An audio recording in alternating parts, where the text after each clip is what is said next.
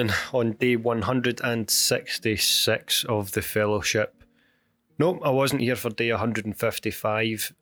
We had quite a number of really exciting research sprints during the week, Monday to Thursday, getting bits of software finished, tying off revisions to papers. After those sprints, I was running on fumes on Friday, so I got the last of the stuff done. Had some out of work conversations about an upcoming book, and then up the road to the family. No recording, no steam for it.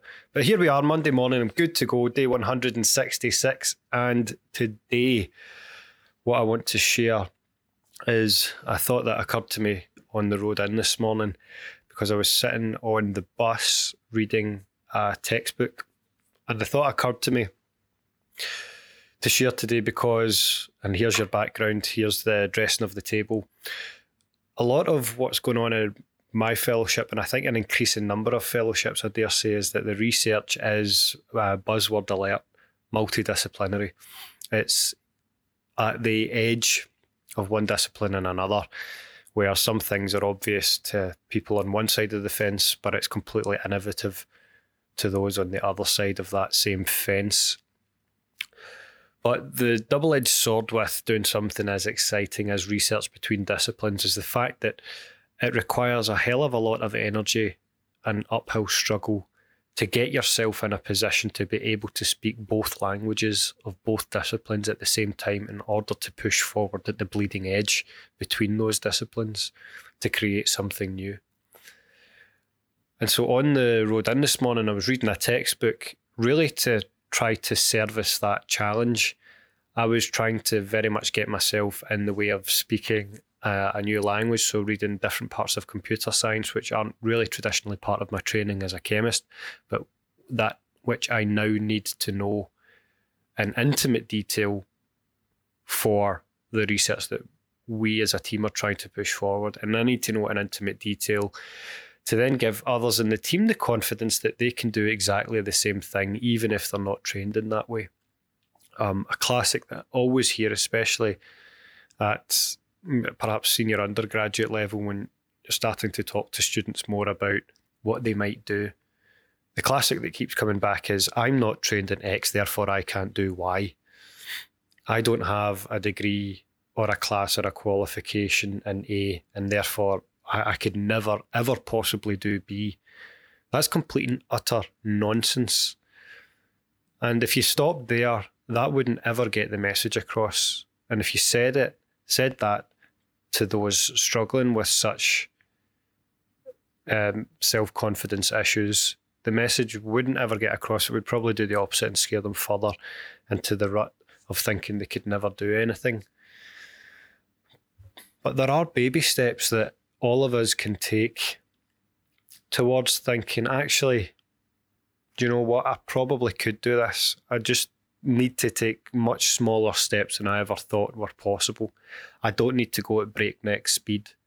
But if I do this sort of thing daily, even for 15 minutes a day, small, tiny baby steps, then maybe I can get into a way of thinking, it's not going to be easy for me to move out of a training in A and contribute in B.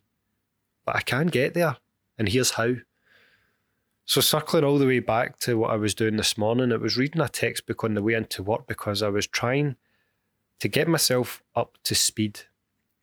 Now, the point of all of this is to say, this is probably especially to academics who want to keep up to date with everything. I've just completely revised and renewed my love of textbooks because the message is this: textbooks will not keep you up to date, but they can get you up to speed. Textbooks won't keep you up to date, but they can get you up to speed. So textbooks are just, they're very, in most ways, different from publications.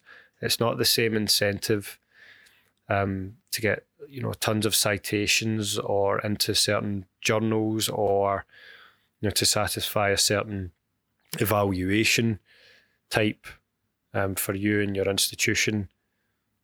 it is very much more, I'd say for the most part, a distilled educational focus where it's a rounded, summarised message of a field as it was understood around the time of writing that textbook. So that's not to say that those textbooks can become completely out of date, old-fashioned, and no longer relevant. I don't think that's the point. If you're reading a relatively contemporary textbook, that's what can serve to get you up to speed in a new discipline or speaking a new scientific language without the, I dare say, the burden, the unnecessary pressure of thinking you have to keep up to date.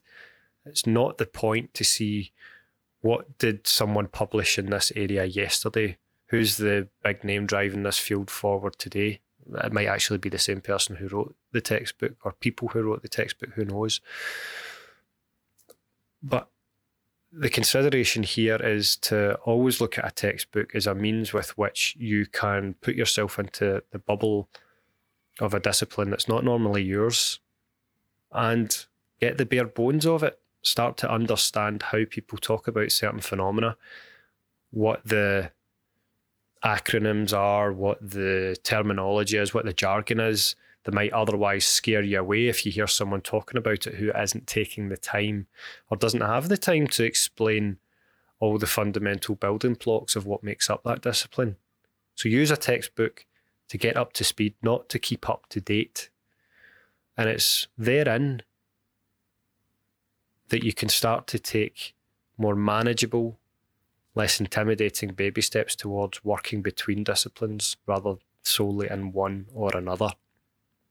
And who knows, it might be that with your fresh perspective coming from one discipline into another, you might start to see things in a different way that no one in that other discipline currently sees things. And in fact, reading the textbook might serve a secondary purpose because as well as getting you up to speed, you might spot chronological flaws in thinking that have built up over a long period of time in which you can say, here's an early mistake where people have started thinking along this line and it's built up and built up and built up to the point of things like the textbook I'm reading now.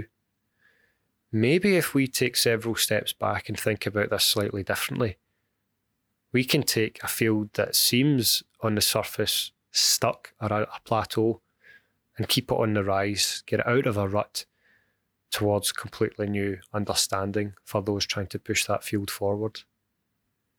So a textbook will get you up to speed, it won't keep you up to date, but it might just turn you in to a pioneer of something new in that field. So consider what textbooks you might read to get you up to speed in a field that you're interested in, but might be too scared to step into at this time. Have a great day. Hopefully see you tomorrow. If you like what you're hearing on the podcast, head over to the website where not only will you find the written blog versions of these podcasts, you'll find my leadership blog series, the Daily Thought series, and information about my book on managing the imposter phenomenon. We also have even more free resources and webinars linked to the YouTube channel. So head on over to dr-mark-reid.com. That's dr-mark with a C -reid.com. Thanks again for listening.